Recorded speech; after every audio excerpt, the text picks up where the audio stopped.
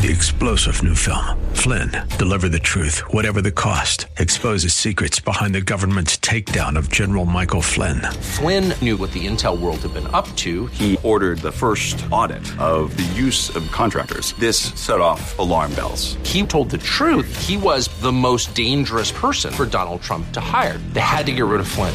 Flynn, deliver the truth, whatever the cost. Available now. Watch it today. Go to salemnow.com. salemnow.com. In addition to taking care of one another inside the church, what if we developed a lifestyle of taking care of the most needy outside the walls of the church? How would that change the community and our city? Bob Moffett, president and founder of Harvest Foundation in Phoenix, along with Pastor Julian Gibb, talk with pastors and leaders about how sacrificial love by those in the church to those in need outside the church has helped people see and embrace Jesus Christ. It's that demonstration of Jesus' greatest commandment that we'll hear more about today on The Kingdom and Its Stories. Welcome, everybody, to The Kingdom and Its Stories. So delighted to have you with us today and our guests, Kendall Key and Rick McCafferty. And on the right-hand side of your screen is Rick, and on the left-hand side of your screen is Kendall. Good morning. That's if you're watching. And if you're on the drive home time on the radio show, where you can just imagine what we look like. And hopefully your imagination makes us look good. Right, I agree with that. Yeah. That would be a heck of an imagination. Yeah, right. Well, God gave us good imaginations, yes, so He did. we thank the Lord for that. The Kingdom and Its Stories is designed to interview folks who we have discovered have been Jesus' hands and feet as part of their lifestyle. Maybe not their whole life, maybe just recently, but they've discovered what that means, or they're discovering what that means, as we all are. And we invite them to come and share their story so that we don't honor them, but we honor the Lord who gave us the opportunity to be like Jesus. And our hope is that as you listen to this broadcast, that the Holy Spirit will speak to your heart and give you new insight into how you can be Jesus' hands and feet. So I want to begin with you, Rick. Both of you work for Blue Sage. Yes. And tell us what that is and what this organization does. Okay. Blue Sage Healing Center is located off of 155 East Ray Road in Chandler, and it ministers to our Native American people. What I'm going to do is I'm not trying to deflect, but I'm going to pass this little part to Kendall. He's been there for the last 2 years. I've been there the last 2 months. And so he has a little more insight on Blue Sage. But we work with our people that have come off the streets, that are homeless, that are in recovery, and that want to change their life. They need a start somewhere. So we're that center to give them that start and to give them classes and teach them how to be able to do that, how to be able to stay off the streets and to have life. And then, of course, we lead them to the cross. But I'll let Kendall give a little more on that. Okay. But Kendall, how long has Blue Sage been around? When did it start? We actually had our 2-year anniversary on the 3rd of August, if you believe it or not, and it has grown. You know, we started out as a outpatient facility servicing the Native American community, most of whom are struggling with homelessness, trauma, generational trauma, and substance abuse, just all these types of, I would like to say brokenness. You know, they come in and they're looking for that healing. Since we are Native American owned and operated, we utilize cultural teachings and understandings in all of our curriculum that we offer on our campus, whether it be relapse prevention, parenting classes, domestic violence. All of those have been incorporated with cultural understandings. Our facilitators do an excellent job because they are, of course, from the Native American community. We service all nations. We've had individuals coming from Wisconsin, Washington, Southern California, New Mexico, and it's just amazing. Right now, how many Native American nations are there in the United States or in North America? Good question. I've never actually looked up the number of Native American nations, but there's quite a few. Here in the Phoenix area itself, there's 21 nations that are acknowledged here in the Arizona Phoenix area, so which is good number of them. But we have on a typical day, how many? I know you don't want to call them clients, but how many people are you serving and ministering to? On any given day, we could have anywhere up from 20 to 40 people, 40 individuals that we serve on our campus. Okay. And are they walk-in or do they get referred to you? We do a lot of social media posts. So, our Facebook page has grown pretty popular. We've done YouTube channels. So believe it or not, a lot of the people that call in inquiring about, placement and treatment options find us on Facebook. We also have a website that they check out, or a lot of it is word of mouth as well. Other people in their community have come into our program, are finding the healing that they deserve, and they share it with their community members, their family members, their friends. And so I believe that's how we've grown, and a lot of it is just self-referrals. But we've also started collaborating with some behavioral health services out on the reservations. We've gone and met with some tribal leaders to let them know, we offer this service here in the metropolitan area. And, this is how we believe it would definitely benefit your community members who are struggling. And, they've referred their people to us, and we just do our best. Since we are Native American, we try to make them feel like home because, most of which come away from home. So on campus, we do our smudging. We start out with prayer. They have drumming, and it's so beautiful to watch, especially Tell me, you used a word I'm not familiar with, smudging. What is smudging? What is smudging? So smudging, this is how it was explained to me. Smudging is the burning of the sage. You have a sage bundle, and, we light it, and it's kind of like for the protection, for cleansing of your spirit. And you smudge. It's just kind of, you pass the smoke from your feet on up. And while this is happening, you can either smudge yourself or one of our individuals will smudge everyone down. And while this is happening, you have your positive prayers. You let go of the anxieties, of the fears that may be captivating you at that time. And it's just a beautiful time. And just the smell, it hits you. And it's like, I guarantee, once you smell it and you smell it down the road years later, you're going to be like, I know what that is. It's going to take you back to that moment. Is that where the name Blue Sage comes from? Yes. It is blue sage that we're burning. And the connection there is this power of the Holy Spirit, right? Connecting and filling us and cleansing us and getting us ready for the day or, going home or whatever the time that we might smudge. It's basically the same thing that the Catholic Church had used inside their churches with the incense as they were burning it and walking down the aisle. Right, exactly. Yeah, my wife and I are attending an Anglican church right now, and it's pretty traditional, and we have the incense. Yeah. That we burn in as the priest and the pastors walk down the aisle, they're swinging the incense. So that'd be similar to... It's very similar, and the sad part about that is years ago when the first missionaries came, they called it evil, and so they took it away from us. But so we're incorporating it back in with our biblical principles and saying, this is not evil, this is what the Creator gave us, this is what God gave us. And so we're utilizing culture and traditions to be able to bring one the of people the back reasons in.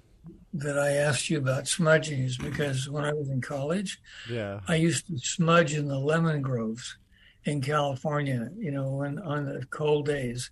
And believe me, that was not pretty. It was. You mentioned college days, and I'm like, okay, there's a million possibilities with what that kind of smudging could have been. Oh man, we had the smudge pots, and they were black. Oh, wow. And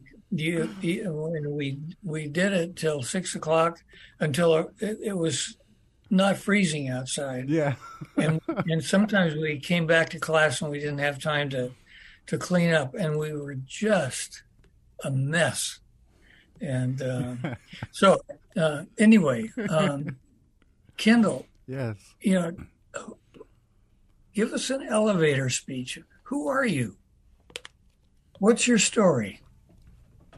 Well, for me, I'd like to introduce myself. This is Faith Talk Radio. So I am a child of God.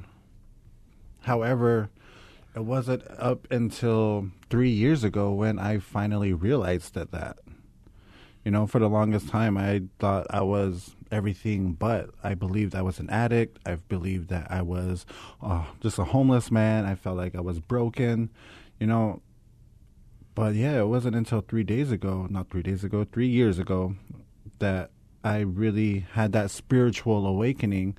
And it took so long for that to happen, Earlier you said, some of us have walked with Christ all of our lives, and some of us are just barely starting. I feel like I'm barely starting. I know I'm barely starting.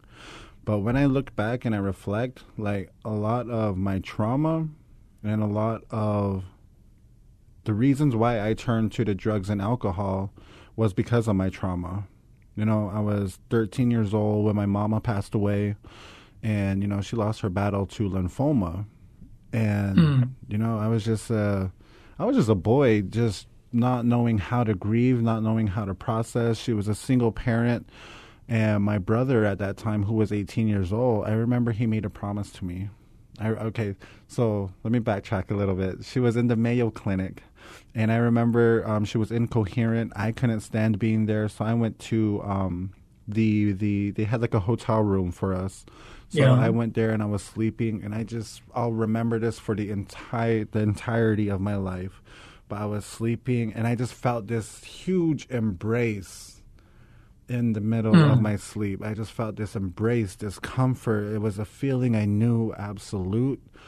And not more than 2 minutes later, my brother comes banging on the door, and he's like, she's gone, she left us, it's just you and me. And I'm just dumbfounded sitting there.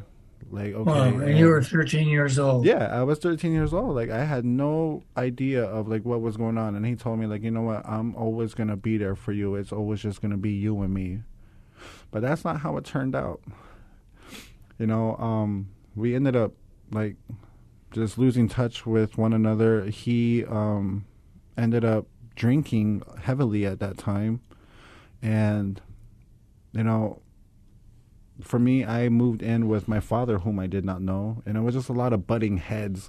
It was a lot of, okay, you know what, you have never been in my life. You're not going to tell me what to do. You're not going to, do anything like that. I was very rebellious.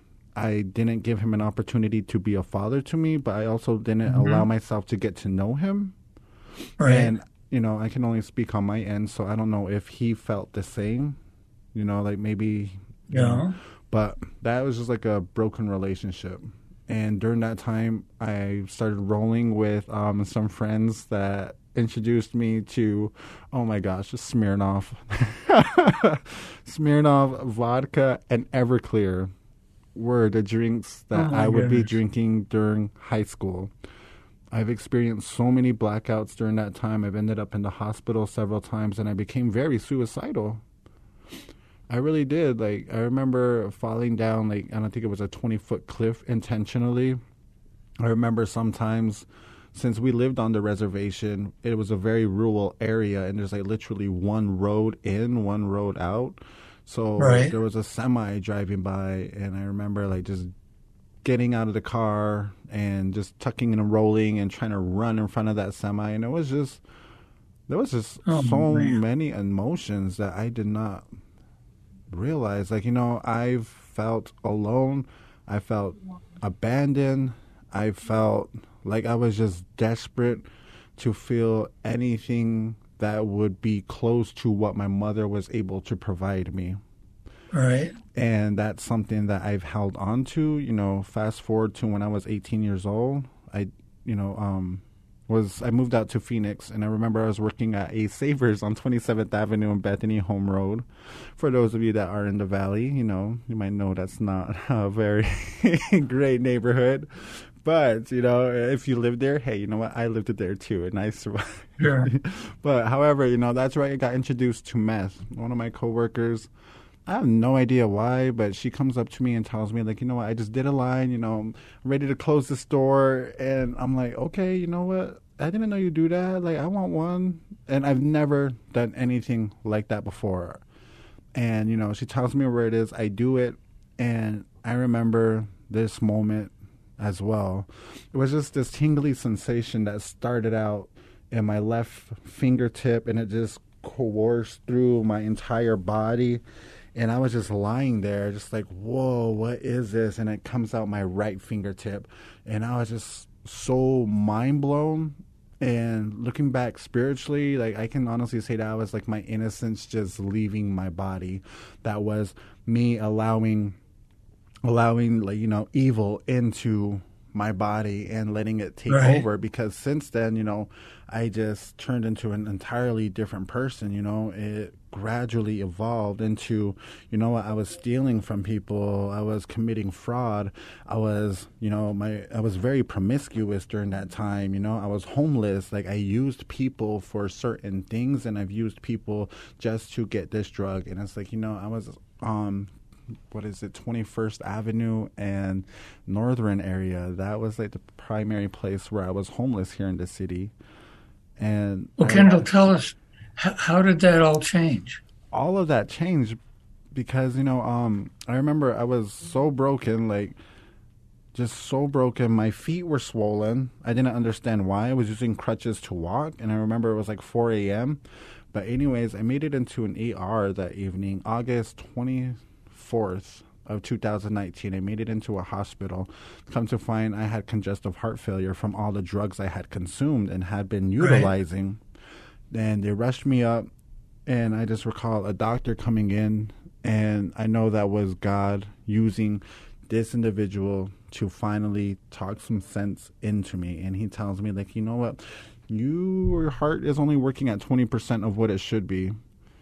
And you can go back out there and continue using. You're going to die in less than 30 days. Or you can stop and prevent any further damage from happening to your heart. And he walks out on me. And I just owned up to everything the best way that I could. I didn't come from a traditional background. I didn't come from a background of Christ in my life. And here I am. I prayed. And as soon as that, like, fear, worry, all that settled into me, it was gone. There was just like my spirit was awoken, and I knew absolutely that I would be fine. I was on a defibrillator for 6 months. They said my heart would never get better, but I believed. I believed. I remember I had a gentleman come up to me and say, you know what, do you believe you will get better? And I said, yes. He said, in the name of Jesus Christ, you are healed. And I believed that wholeheartedly. I went back for my, and the healing happened. I'll tell you one thing, for those of you that are just listening, I ain't attached to no defibrillator anymore, nor do I have a pacemaker in right now. So healing does happen, and that's how I know. That was my experience with Christ. That was my experience with God. And no, I will not allow anyone to tell me otherwise, that he is not real, that he is not alive, because I know that he lives in me. I've seen his miracles, and I am a miracle. And I pray that whatever the listeners are going through, I pray that healing comes into your soul and your spirit, on your physical body, your mentality, your emotional.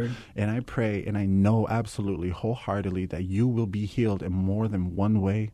And you just have to wholeheartedly believe that, because I believe that. Those of you who are listening You're listening to the Kingdom and its Stories, and we have with us Kendall Key and Rick McCafferty, and one of the things that's happening in this particular interview is something that has never happened before in all the interviews we've done.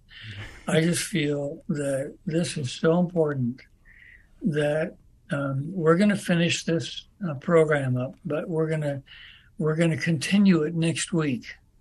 And but we've only got about 5 minutes left in this program. So, Kendall, let me ask you, and Rick will come to you in the next program. But Kendall,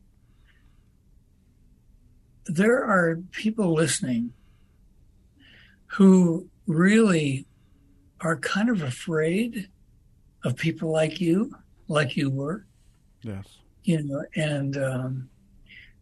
what do you say to them? How can they reach out to people who are like you were and be able to begin to draw them in a direction where they would be able to see the kind of love and security and sense of healing that you have experienced?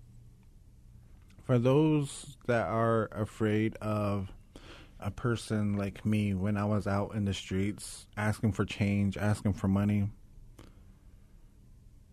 you know what? You actually kind of got me back in that place right now. I'll tell you one thing that would have made the hugest difference in my life during that time. It's if somebody had just acknowledged me as a person, as a child of God.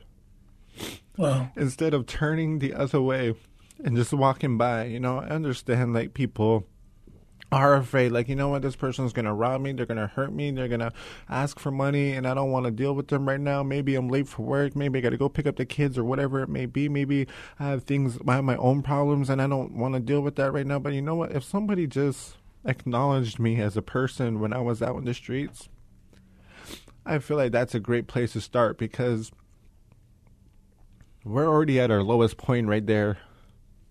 And just to be reminded that we are human, that somebody out there does love us, that God does love us, that would be a huge impact. How do you, Kendall, how do you do that? Okay, you're in a car, you're driving, you see the guy asking for change.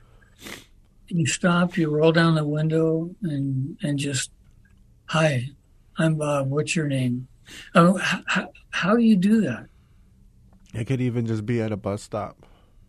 Okay. It could even just be looking into the eyes instead of turning away, looking like you're busy, or just facing straight, just even a quick, just a quick wave, just anything, So just acknowledging that other person is there. Absolutely. That they exist, that they're a human being. Absolutely. And that they have value. Absolutely. Even just quick yelling out the window, "Hey, God bless you." Wow. I think that's simple. Yeah, I think that would plant a seed. I can look back and say, in my addiction, if I heard somebody say "God bless you," I'd be like, okay. But then it would get me thinking, why did they say "God bless me"? I didn't sneeze. Okay, why did they say "God bless me"? But that plants the seed within their minds as well. And, I think that could go a long way. It's just acknowledging that they are people, that they are there, that they do exist. Wow. Thank you, Kendall. Thank you for sharing. Now, when we come back in the next program, I'm going to ask you guys to tell us some stories of the people. Now, you've told us your story, Kendall. It's beautiful, and I appreciate the softness of your heart so much. But I really, I want to acknowledge that, and I want to thank you for your story. This is the Kingdom and its Stories. Absolutely. And, praise God. And this is one of the stories. Kendall. So thank you for sharing. I'll tell you one thing. I was not prepared for that question you asked towards the end, and it hit me. I was like, whoa, I've never been asked that question before, but praise God for putting that on your heart and making me think and reflect on that. Okay. Yeah. Remind us what the question was. It was, people are afraid of people like me when I was during my addiction, and how can they positively impact a person like me today? Amen. Thank you, guys. We'll look forward to being with you next week. We're going to continue right now, but the program will be next week. And thank you, everybody who's listening and watching. Yes, and may God bless you, and may God give you the compassion to recognize the humanity of those that you meet on the street. Jesus defines discipleship as come and follow me. Next Monday at 5:30 p.m. on Faith Talk 1360, we'll hear another testimonial from a leader demonstrating how they and the people of the church are sacrificially loving the needy and beginning to see real change in their communities. If you have a personal example of how you are being the hands and feet of Jesus with your neighbors, we'd love to hear from you. Enter your story at harvestfoundation.org. That's harvestfoundation.org on the Contact Us tab. You can also subscribe to the podcast on The Kingdom and Its Stories on Apple Podcasts and Spotify.